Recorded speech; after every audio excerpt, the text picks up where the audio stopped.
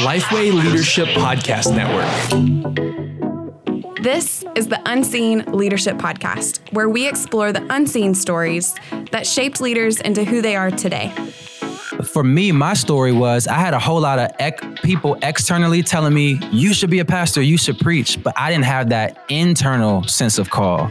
I see a lot of guys who are the reverse, who have a very strong internal sense of call and don't feel like they need any type of external confirmation in the context of a local church. And so that's one of the benefits of being in a place for a while is, man, you might have fire shut up in your bones, you know what I'm saying, in terms of preaching or leading or whatever. You might have a dream, you might have gifting, and you don't always have to wait for somebody else to validate that. But that's one of God's designs for the local church. Like, I'm sure there's a whole bunch of listeners right now who are doing some amazing stuff. We're in the social media world right now. Everybody got a podcast, and I love that. But I also think there's a beauty and there's a benefit in being rooted in a local church where other brothers and sisters in Christ, other pastors, elders are able to say, yeah, I see that in you. Well, welcome to the Unseen Leadership Podcast. I'm your host, Chandler Vanoy, here. I was going to say as always, but actually, this is the last time with Josh Hunter as my co-host. Josh, what's going on, man? It's the last time, man. Bittersweet day. I just want to say the light's hitting you perfectly, Chandler. You look more and more like Bradley Cooper every time we have these. You said I sound like Bradley Cooper. Don't look like him. But now you look like him. The light's just hitting those eyes perfectly, man. There you go. A star is born. Here we go. A star is born. Chandler Vanoy. No, I think we've talked about it before, but I'm now at the Austin Stone Community Church as a executive pastor for their South congregation, and been here since August. And Franklin D. Roosevelt, he said, when speaking or addressing or talking through things, he said, "Be sincere, be precise, and then be seated." So I'll put it this way.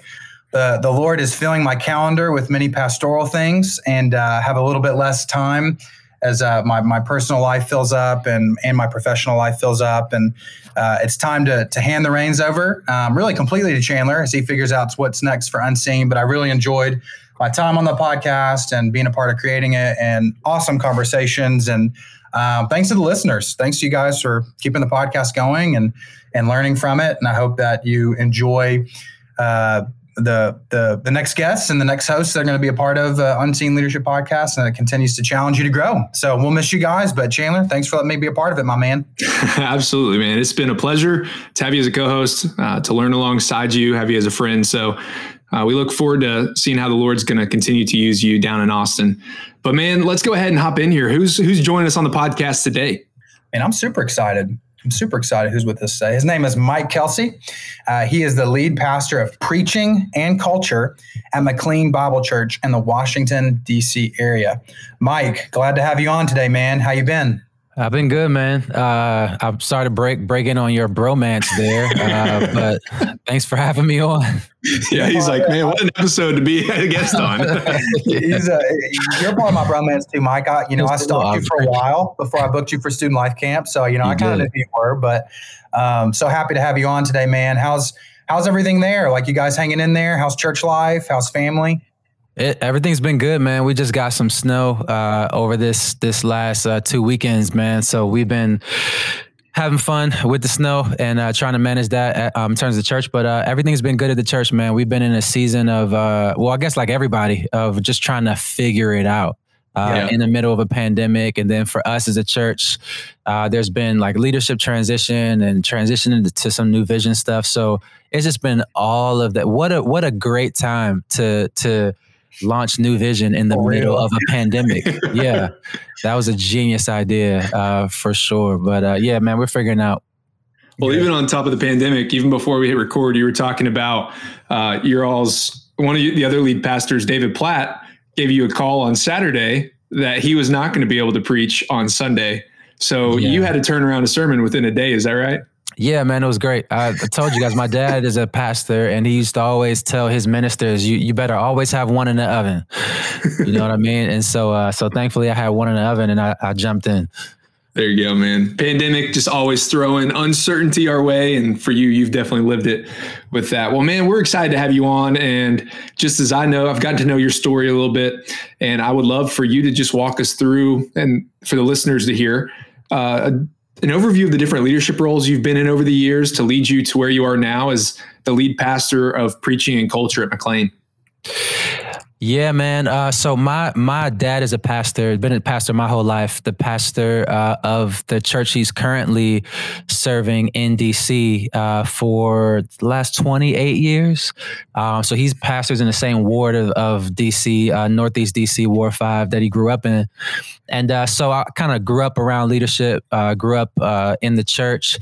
I got two younger brothers, and they joke that I have older brother syndrome. So they, to this day, they still talk about it. Like if we went to an amusement park, we went somewhere, they would say I always had to walk ahead of the group. I don't know if that's a thing, but apparently it is a thing. So I think part of it was just the family that I grew up in and being an older brother. But the first time I realized that I was a leader was in high school. So I ran for vice president of the Black Student Association, which you can feel free to ask me questions about. But here's the thing. So everybody did their like campaign speech. They walked up to the podium and did their campaign speech. And I walked up with a chair and sat down to do it was so corny. And I said, everybody else stood up.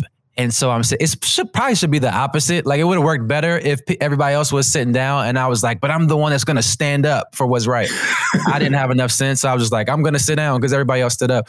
And but I won. And so I became vice president of Black Student Association. And so I had done leadership stuff prior to that. You know, growing up as a pastor's kid, you always end up in some leadership stuff. But that was the first time I felt like, especially outside the shadow of my dad, that it was like publicly affirmed that I had these leadership skills and gifts. And so ever since then, man, I've just been in different leadership roles. In college, when I started following Jesus, started an organization there.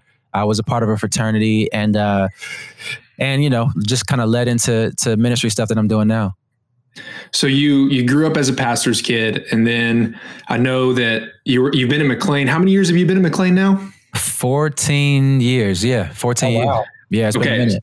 So, you know, we've talked to a few different pastors' kids on here, and there's kind of that, you know, either you kind of run away from it or you feel like, hey, I'm going to follow in my dad's shoes. What did that look like for you? And then how did you end up at McLean?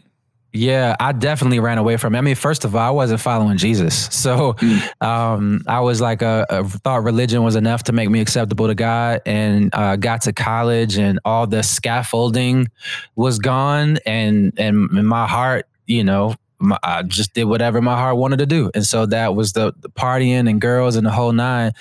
And God was really gracious, man, and used some upperclassmen guys to pull me under their wing. And super long story short, man, I started seriously following Jesus and just made a 180, like walked away from that life. But I still never thought I was going to be a pastor at all. I had no desire to be. Literally, like my dream job was I wanted to be a party promoter. Then I wanted to own a club in DC, and there's a legendary club owner in DC named Mark Barnes that I always wanted to be like. And then I wanted to use that club to start an entertainment company, and I wanted to be Diddy. That's like that's who I wanted to be. That's not who I wanted to be. That's who I actually saw myself as. Wow. The world had not recognized it yet. Yeah. And so when I started following Jesus, I just thought I was going to do the Christian version of that. And so it was funny, man, because I had two classes in college. I'm a rhetoric and political culture major, and I was taking a speech writing class and a philosophy of religion class one semester and killing it in both. And I'm not an academic dude. And God just began to show me, you have a passion for communication and you have a passion for truth. And that's for a reason.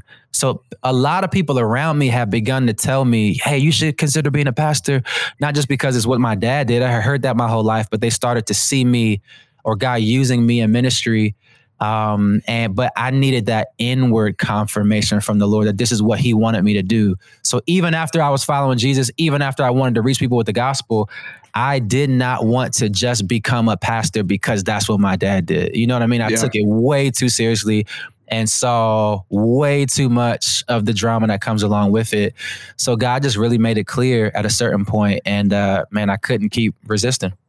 I love that. Well, Mike, concerning the Christian DJ, it's still not too late.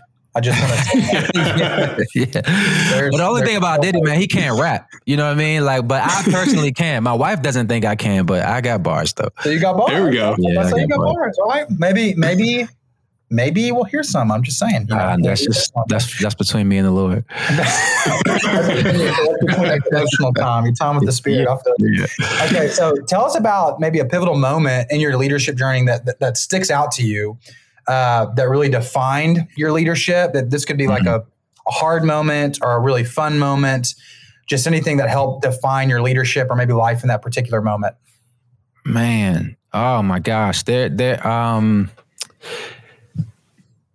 yeah, well, so all right, two. One is quick, but another one is a little bit of story. So one of them is when I started sensing that God was calling me into some form of ministry. I didn't think that was going to be in the church or pastoring, but I knew.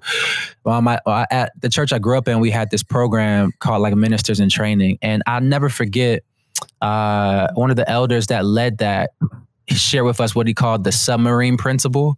I don't know where he got it from, but basically the way he explained it was that like in a submarine, the internal pressure, has to exceed the external pressure. Otherwise the submarine just explodes or it gets crushed or whatever. I don't know.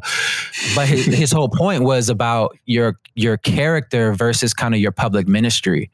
And so that your character, the inner life has to be stronger than your external responsibilities or reputation, or else you'll get crushed. And that was a major moment for me, man, because I think I realized I was wrestling with some stuff in my life at that point, and I think I remember vividly praying, God, I don't want the lights, man. Because I don't think I can handle it. You know what I mean? Like I was still battling some stuff in my own life privately, knowing that God wanted me to get some of that stuff straight. And I just knew I didn't have the character to withstand. So that was a big moment that kind of shaped, honestly, it's a lot of what y'all are doing right now in terms of this unseen leadership thing. That was like, that set me on a course of trying to make sure like my character, my heart, my integrity is on point. Good. That's good. Yeah, man. I think another one for me though was just how I got into leadership. So there was a guy named Alan Hotchkiss. I used to work for the Luis Palau Association. So Luis Palau is like a big evangelist, and Alan was my boss's boss. And he was supposed to do the training we used to do this training for people who were helping to counsel folks that came to Jesus. We used to do these big evangelistic campaigns. And Alan was supposed to come in town in DC and do the training here at McLean Bible Church. This is before I was connected to McLean Bible at all. And long story short, something came up with Alan and he was like, hey, Mike, you got to do it. And I was like 23 or something at the time. And he was like, you got to go to this big mega church. And for me, I'm a black dude from like all black everything. So grew up in a black church, all that. McLean was like the big white at the time, it was just not my world. And he's like, nah, you go. I want you to train all the pastors. Wow. And so I go, man, and I do it. And there was a guy sitting in the back named Rich Hurst. And he had heard about me from another guy that you guys know, Todd Atkins, who's there at Lifeway. Yep. And the two of them, man, just saw something in me and invited me to speak at a conference. They gave me keynote. It was trash. I hope there's no recordings of it. They invited me to come to McLean Bible Church and preach.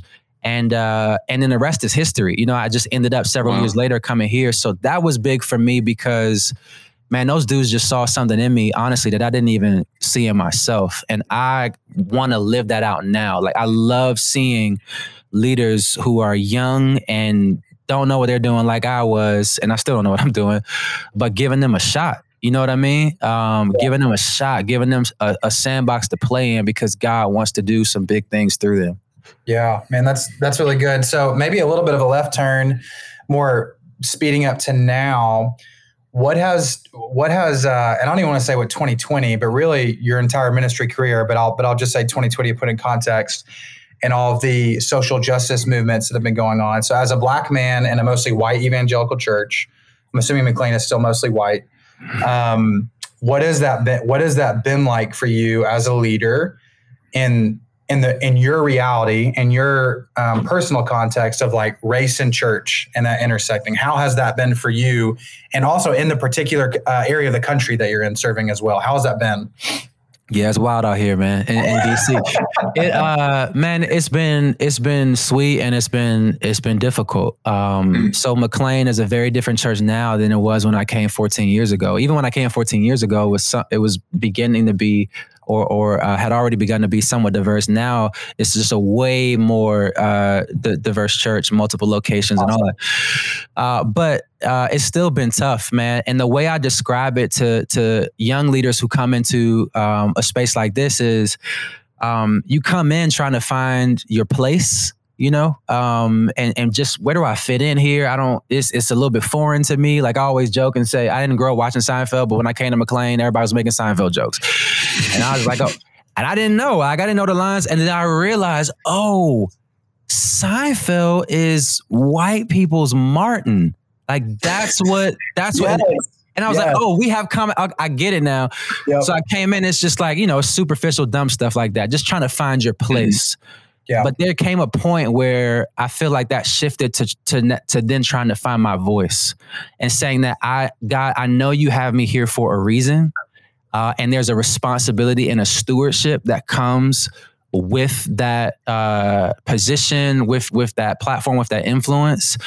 And so I began to try to find my voice, and that can be difficult, man, because sometimes people aren't quite ready to hear your experiences or your perspective, or quite frankly, how the Bible applies to certain social issues when it comes to race and justice. And so it's been a mixed bag. There's been so much that has been encouraging and rich. And I think our church, not just because of me, but because of our leadership at the church and so many other people in our church, man, God has us in just such a different place now. And it's really exciting to see kind of where God has us and where we're going.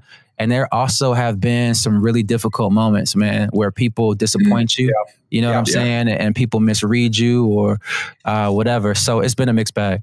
I'm sorry. Yeah. Well, thanks for sharing that with us. Yeah. Mike, when you're even sharing your story of kind of how you got to McLean, and what I love about that is a lot of times young leaders now are like, how can I get in front of those people and then share with them why I deserve a spot? And instead it was like, man, you just went to a random training, showed up, and somebody else called it out of you.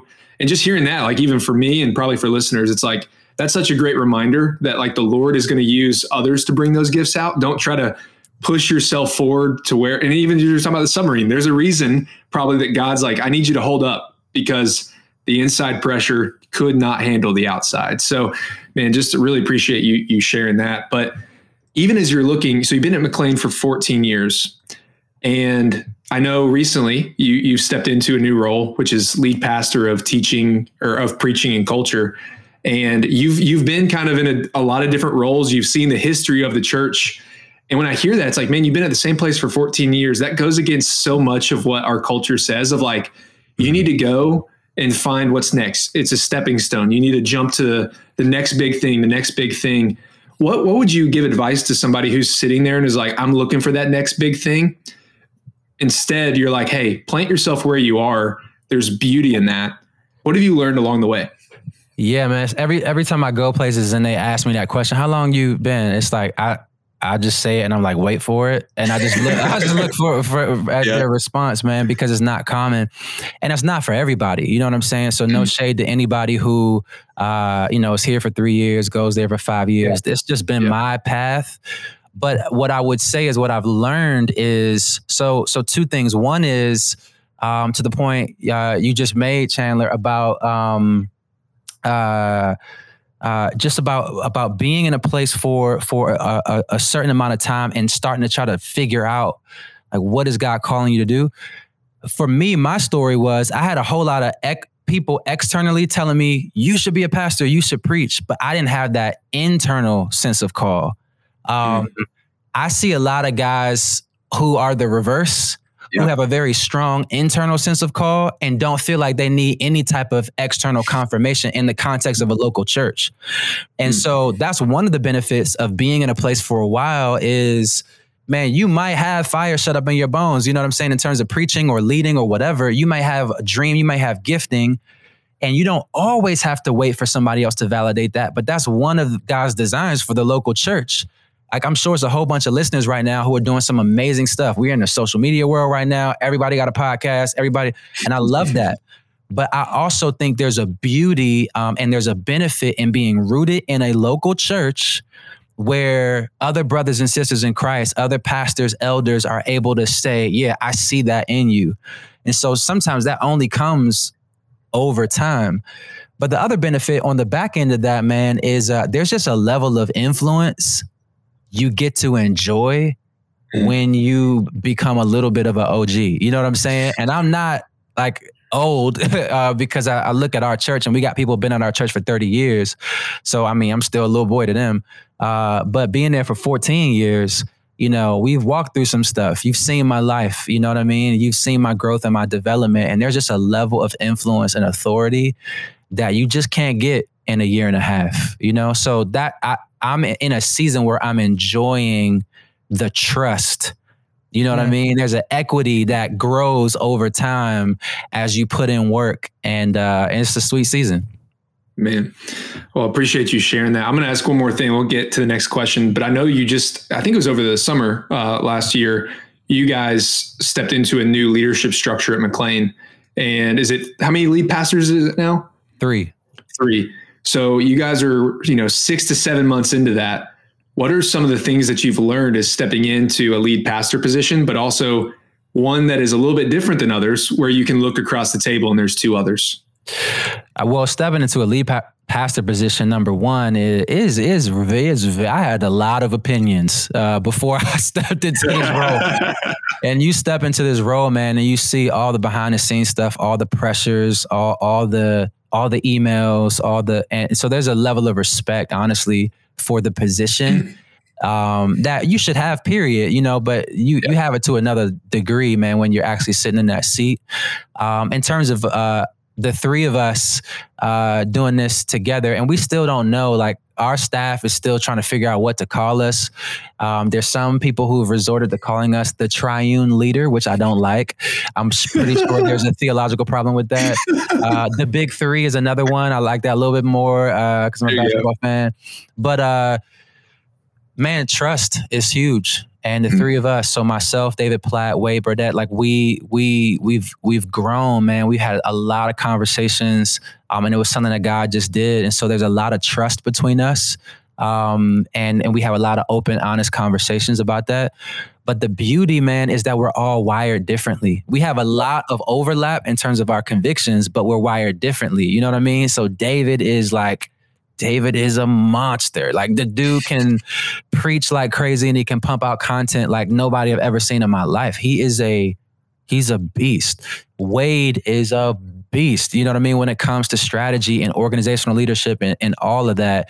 And I'm just there. You know what I'm saying? Like, I'm there just to kind of bring who I am and my perspectives and experiences. And so I love team leadership, man. I love team leadership. I love having some folks, man, that fill in my gaps and I can help fill in their gaps, and we sharpen each other. So it's been a sweet ride, man. All in a pandemic, bro. Yeah. All over Zoom. You know what I mean? So we'll see, man, what it's like once we get out of this, but it's been sweet. Well, I think it's so interesting that, the stance that you would take.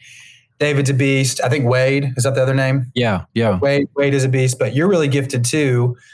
And I think, like, the areas that you're gifted in. I think God has made you self-aware enough to realize, okay, he's gifted me here, my kingly, my priestly, my prophet, like where are the areas that he's gifted me in, right? But if you take the stance of, hey, I'm just here to try to add a piece to this, that's like a good, humble stance to take for a young leader coming in. Because, like, you're with David Platt, man. I mean, that's got to have its challenges. You know what I mean? You think you can preach until you're up the Sunday after David. I'll say this.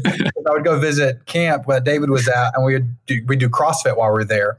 And I thought I could work out until I met David Platt too. Right. So it's not even fair, bro. It's not fair, dude. Like, I wanted him to just be like a real dork, you know what I'm saying? Like, but I'm like, I can't see you in the gym either. You know what I mean? I can't see you with the Bible open. I can't see you with the bench press. It's not even fair. That's so good. Well, let's go back to the earlier days of leadership for you. What would you say was your biggest mistake getting started? I'm honest, and this is going to sound, well, I'll just say, I didn't make a lot of big leadership mistakes like in my early days, but honestly, I think that was my biggest mistake. Mm-hmm. And I've thought about this a lot. Like, I feel like I played it very safe. And some of that was because, like I said, I was coming into, it was a very foreign environment for me. I was getting to know the culture and where the lines are and all that. But when I look back, man, I wish that coming in, I had more, not confidence in myself, really confidence in the Lord bringing me to this church and what he wanted to do through me, because I don't think I took enough risks, and I had leaders pushing me to do that. I think I was a little insecure, a little nervous. So, man, I would just say, I'm not trying to get young leaders to get out there and just wow out, just go crazy. But I do think, man, you are where you are for a reason, and under authority, man, I think take some risks. You know what I'm saying? Take some big swings, go for it.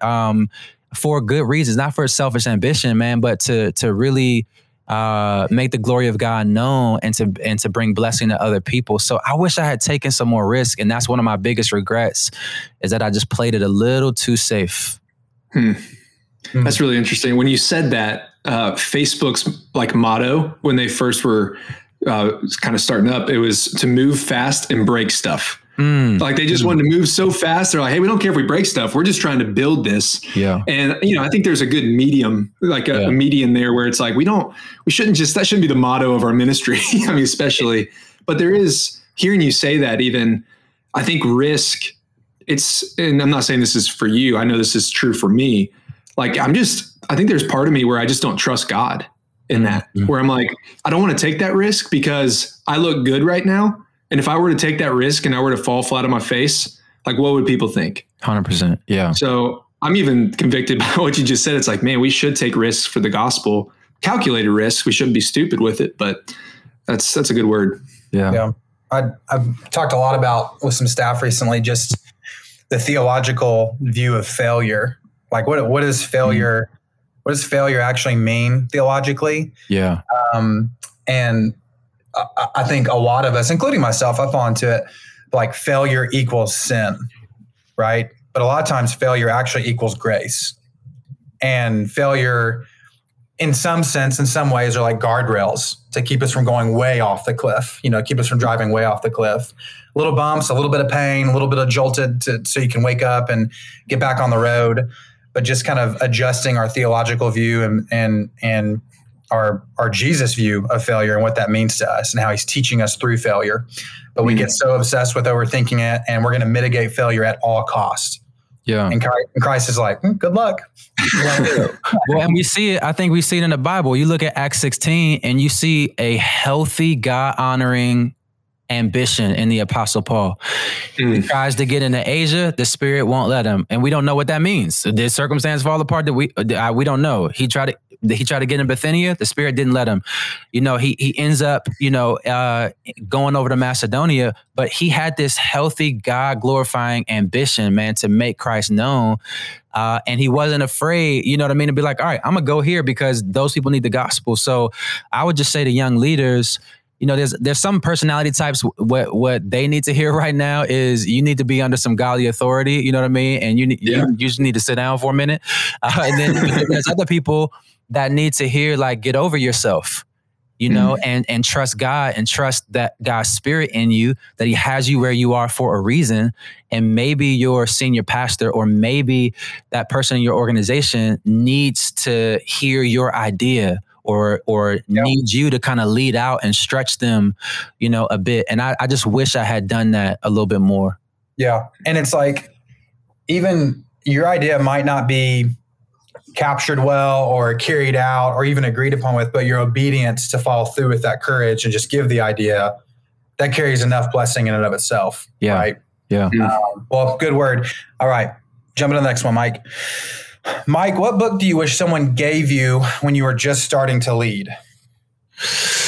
Oh, man, that is a good question.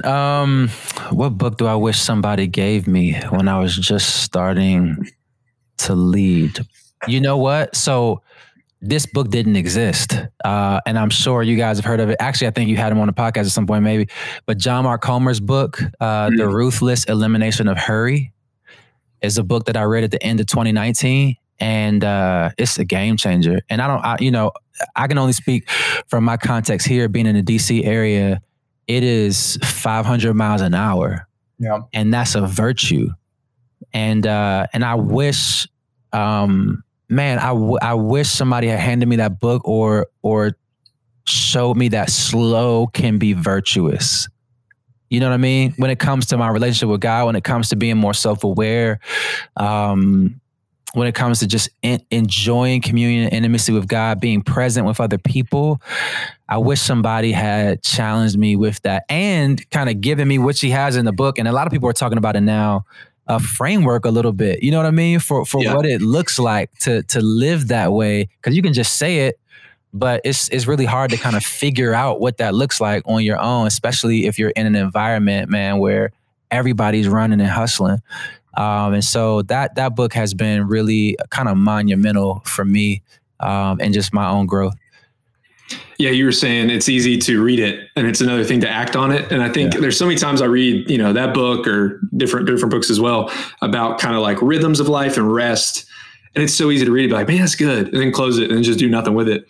And they talk about the rule of life. We've talked about the rule of life on here before. But one thing that I know that you do is with social media is even you somewhat, you take a rest from that and disengage.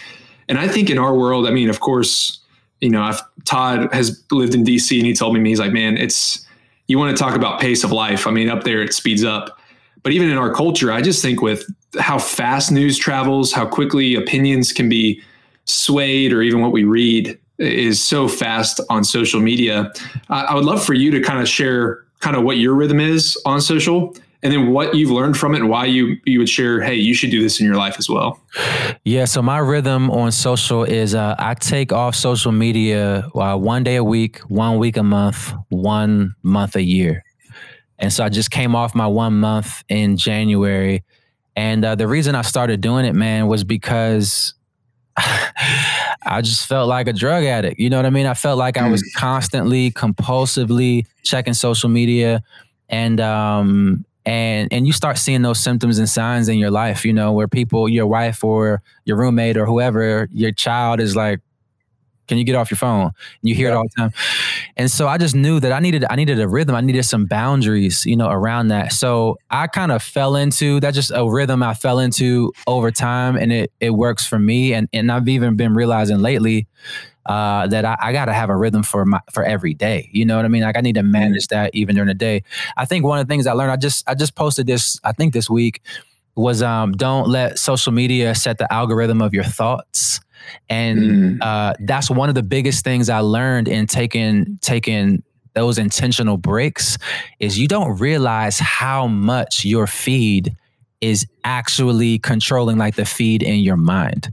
Yeah. You're thinking about likes or retweets or whatever, or you're trying to turn every moment or every thought into a post, or you're feeling like you got to stay up on what everybody's doing or what everybody's saying, and so when I've taken those breaks, I think I realize in a fresh way, like, oh snap, like I like just kind of not being in like Inception. You know what I'm saying? Like I like just being able to think my own thoughts and be aware of what's going on in my own mind to sort through it all. So that has been one of the biggest things for me, man, is like I'd say like thinking on purpose, as opposed to just thinking reactively based on whatever the Instagram algorithm decides to feed me that day. Yeah, it's helpful. I followed I tried to create a framework to follow your framework of social media fasting. I think it's 1 day a week, 1 week a month, and 1 month a year, right? Yep. That's what you do. And you turn it off. So I started doing that. I had it all on my calendar to repeat daily, weekly, monthly, and then yearly. And then I liked it so much, I deactivated everything. So I notice that? I saw that. I just shut it all down. But I find myself really missing it. And even thinking to this, like my final episode, I'm sure Chandler's going to post something. Maybe I should just activate it to repost it. So people, I'm like, why? To what avail is that going to help my current ministry and my current mental health and emotional health? Mm-hmm. One, it's just going to make me sad. Two, I'm going to look at more puppy pictures on Instagram because that's all my feed is like dogs because I love dogs. And then I'll get addicted again. And it's just insane. It's the whole point. I don't really know where I'm going with this, but the whole point is that social media can be helpful, but overall it has a diminishing return. That's my opinion. Because once I started fasting from it, like you did, I just said, man, I don't need this. It's unhelpful. I've learned a lot of good stuff from it, but overall unhelpful for my growth. So I think that why question is it, Josh. Like when you're saying you miss it, I think a lot of people just don't really ask themselves why though. When you really like explore that, you start seeing some unhealthy stuff and you start realizing like it's not something that I necessarily need. So I do think it can be helpful. I do think, people live online right now and all of that, man. But I just think social media is something that we just got to examine and evaluate. Yeah, I totally agree, man. All right, next question. What was your biggest misconception as a leader? So young Mike Kelsey, his view of leadership, what was it that you were just kind of completely missing as a young leader? I think my biggest misconception is that, or as a young leader, was that politics don't matter. And what I mean is, I'm not talking about like national politics. Yeah. I'm talking about in your organization, in your church, like politics is a real thing. And the purist side of me, like I hate politics. Honestly, I just like to keep it real and just open. And this is who I am, and let's just put it all out there. But that's just not how unfortunately the real world operates all the time. And to some degree, there's sometimes wisdom. You know what I mean? Like, so if you come into a leadership role, you could call this politics or wisdom to say, well, these are some of the influential people that have been here for a while that I need to get to know. I need to build some trust with them. Like when I was a younger leader, that felt like politics to me. You see what I'm saying? And to some degree it is. So I think it's hard sometimes to discern what's a good, healthy politics. It's just wisdom versus, I'm not here for these games. You know what I mean? Mm-hmm. And so that was one of my biggest misconceptions, was that I could just lead and be effective and not in any way, get pulled into or have to deal with kind of the politics in my environment. Yeah, it's like leadership is an art, not a science, right? I mean, there's some things in leadership where 1 + 1 = 2. But I think it was Craig Rochelle that said, you don't have to say everything that's true. Just make sure everything you say is true. And just thinking through that as a leader, like we want to lead through transparency and vulnerability, but I'm not going to stand on stage and say every single true fact about my life. It might be unhelpful rather than helpful. So leading to the next question, when like as a young leader and that misconception that you had, did that ever come back to like bite you? Did you ever lead out with too much transparency, too much vulnerability, or not have enough political wisdom to where you feel like it got you on the back end of it? Yeah, 1,000%. 1,000. I can like right now I'm having an out of body experience and I'm like, I can see my wife trying to answer this question for me. I love it. Yes. Yeah, no, I mean, the quote you just said from Craig Rochelle, like in my younger leader days, I'd have been like, see, that's why these shady leaders, you know what I mean? No, that's wisdom. And I've had to learn that, you know what I mean? It's not always wise to just be an open book. That's not always helpful. It's not always helpful to other people, and it's not always helpful to you. And it's certainly not always helpful to your family. You know what I mean? If you're married or you have kids or something like that. So yeah, it definitely got me, man. It got me a couple of times where I just got up on stage in a sermon and used my family as an illustration without checking with my wife first, which I should have known better because I grew up as a pastor's kid, and I was the go-to illustration. Me and all my wayward years. So my wife, there were times where she just wasn't ready, for that information about her. Or that struggle that she's wrestling with to be out. And there's been times too where I kept it real about real hot, sensitive, explosive issues. And there was a more wise way, to get other leaders on board first, to get feedback about how to say it or the timing of it. So yeah, man, I definitely, it has come back to bite me, sometimes, and I'm still growing in that. I would rather err, honestly, on the side of authenticity. I'd rather have people try to rein me in that than err on the side of trying to manage and PR everything and all that. But you do, as you grow in maturity and wisdom and leadership, you do start to figure, like Craig Groeschel's, the reason he can get it in a soundbite is because he's learned it over years. You know what I mean? And there's just wisdom that grows in that. It's good. Yeah, it takes time. Well, let's move to the quick hitter questions here. And these are going to be short 1-minute answers. And we'll get started with this one, Mike. What is your ideal daily routine? So what time do you wake up, get into the office, all that good stuff? Yeah, man. I mean, ideally, I'd be up at like 5:30. Since I never am, then usually I'm up by 6. And the reason I say ideally 5:30 is because I think that time for me, first thing in the morning, obviously communion with God. But one of the things I'm finding, especially with young kids, is that the communion with God part is necessary, but there's also just like clarity, personal clarity. I is very helpful for me getting into the day. So emotional clarity, like processing how I'm feeling and why, mental clarity, thinking through my thoughts and ideas. So I'm usually up by 6, but I'm finding I kind of need, as you know, I have young kids now. I got to be up earlier. So I do kind of routine with the kids and all that type of stuff. We got 3 different kids in 3 different schools. It's just terrible. Like, it's bad parenting on my part. But we're figuring all that out. And so we split up and do drop off and all that. And right now in the pandemic, I'm either coming in the office and I'm usually here by myself or getting back home in the home office and trying to get into stuff by about 8:15, 8:30 or so. And normally I'm trying to keep the mornings free for like writing sermons or just kind of big project stuff. That's just kind of deep work. Like, I just need to focus kind of time. And then the afternoons are usually full of meetings, staff meetings. Like I said, I'm a pastor. So, pastoral counseling meetings, stuff like that. I try to be home between 5:30 and 6. And which was a really tough adjustment, for me, especially in the DC area. Everybody works like 10, 12-hour days. And so being home at 5:36 was a very difficult adjustment. And to be honest with you, it's something my wife was begging for, and I was not doing it. Even when I said I would be, I would stay in the office a little bit longer. And so that was just a challenge. And I think as I realized, my family is my first ministry. I'm trying to be home in that way and do dinner and help with the kids and all that type of stuff. And then honestly, right now, some nights there's meetings or work to do, man. But most nights, y'all, I'm just trying to chill with my wife. You know what I'm saying? We just trying to just chill and watch a show, or I make her watch, NBA playoffs with me or something like that. And we hang out. So that's kind of what the average day looks like for me. What's the NBA team? Oh man, that's tough, man. I'm here in the DC area. So Wizards is, I can't say I'm a fan, but I'm a loyalist. Let's put it that way. I'm always going to root for the home team.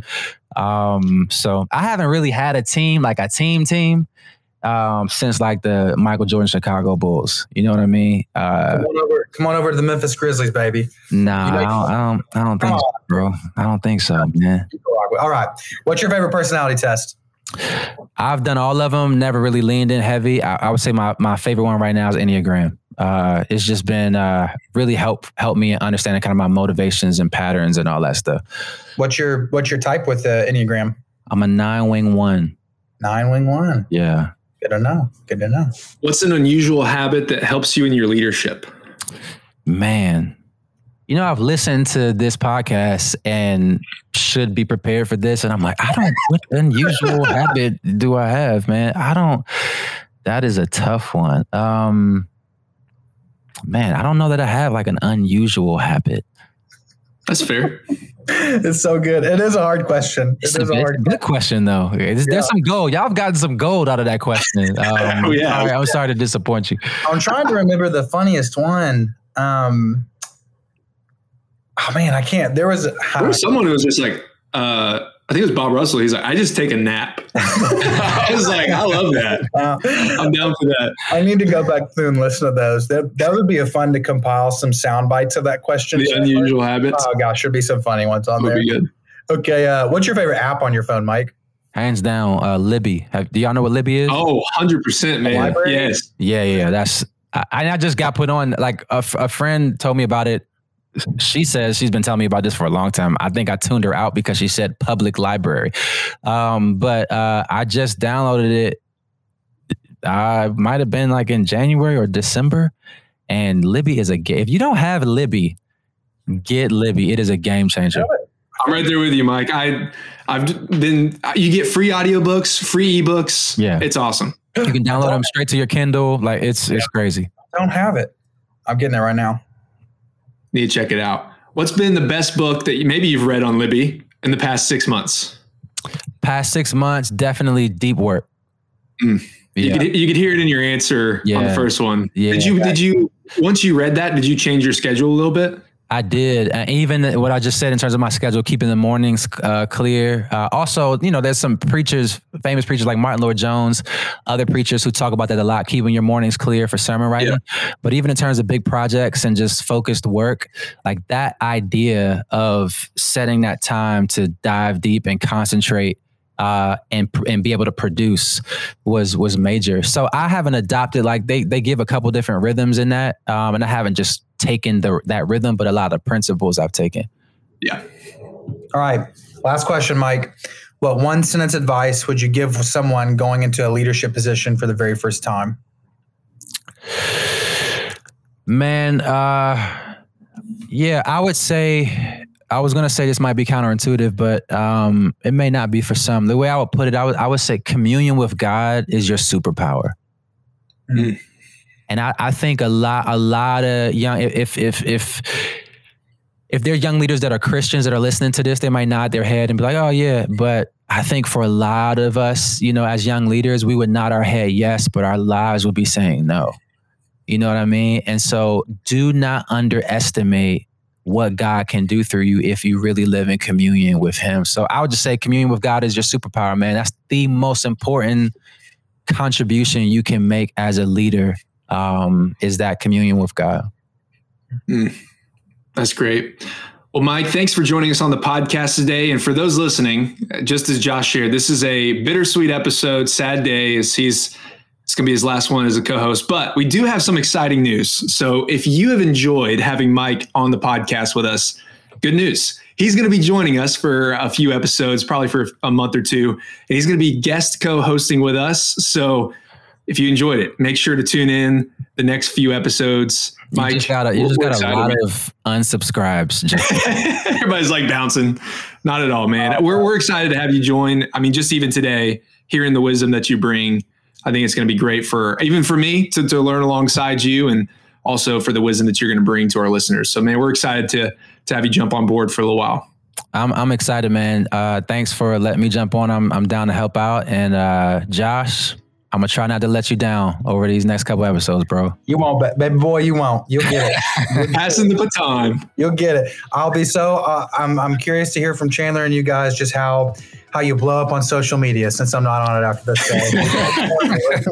We can just lie about our numbers and you'd have no clue. Yeah, it went up 3,000 monthly listeners since Josh got off. Exactly. You'd never know. So good. Well, once again, Mike, thanks for joining us today and sharing about your leadership journey. And thank you for listening. We hope this has been helpful to you in your leadership. If it has, head on over to Instagram. You can give Mike and I a follow, give Unseen Leadership a follow, but apparently you can't give Josh a follow anymore. So good. Hey, we'll see you next week. Bye.